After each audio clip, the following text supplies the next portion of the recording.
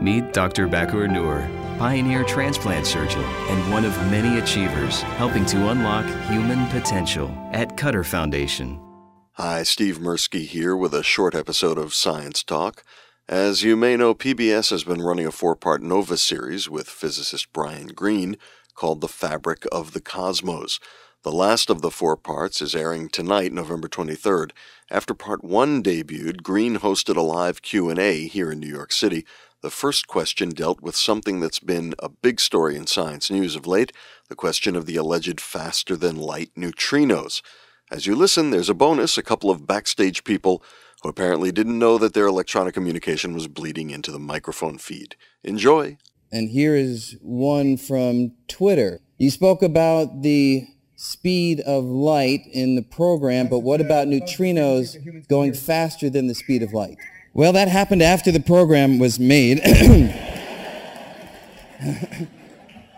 No, it's a great question because some of you may have heard there's this interesting recent result where neutrinos were sent from Geneva through the Earth's crust to Gran Sasso in Italy, 450-mile racetrack, if you will.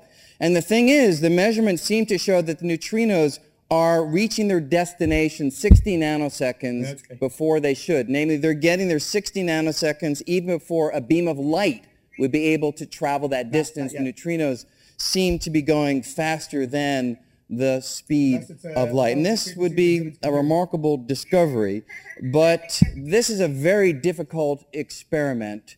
There are many, many uncertainties. Even the researchers who put forward this result know that there are uncertainties. You have to measure that distance precisely. You have to know exactly the length of time for that journey. The moon pulls on the Earth's crust, and that can slightly change distances. There are all sorts of complications. These are very smart people, so maybe all of these uncertainties have been taken into account. But I would bet everything I hold dear, well, almost everything I hold dear, that the result won't hold up to scrutiny. And I do say almost everything because there's a small chance that my 2 little kids may be watching online right now. So Alec and Sophia, I just want you to know, Daddy learned his lesson last time. I will not bet on you this time around, so you don't need to worry about that. But I should say that if the result turns out to be correct, it would be thrilling. I hope it's correct. This is what we live for, this kind of a revolution. I don't think this is one of those moments, but it could be. Okay, questions here. Anybody? I'm looking around for someone who has a mic. Anybody have a mic? Right there.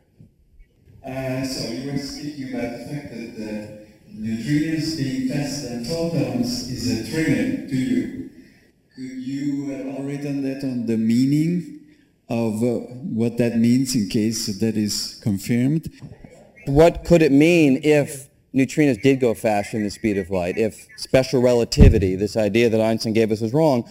Well, first it's useful to know why it is that we think that neutrinos wouldn't go faster than the speed of light. Well, Einstein's theory shows that as an object is moving, the faster it goes, the more mass, the more energy it has. The more mass means that it's harder to push it even further. So if a neutrino is approaching the speed of light, it gets heavier and heavier, needs an ever stronger push, and his math seems to show that if the neutrino went right to the speed of light, you need an infinite push to make it go faster still, and an infinite push isn't something that can happen. And that's why we don't think this is a correct result. If it is, well, we'd have to rethink a lot of our basic understanding of relativity. The most naive interpretation of the result would suggest that you might be able to send a signal to the past. So if something can go faster than the speed of light, if I have a neutrino gun and I fire it at you, the neutrino, in some way of thinking about it, would hit you before I pull the trigger.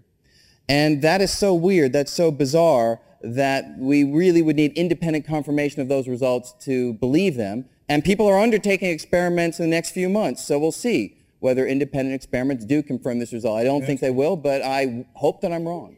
If you missed The Fabric of the Cosmos when it aired, don't fret. The episodes stream in their entirety at the PBS website, pbs.org.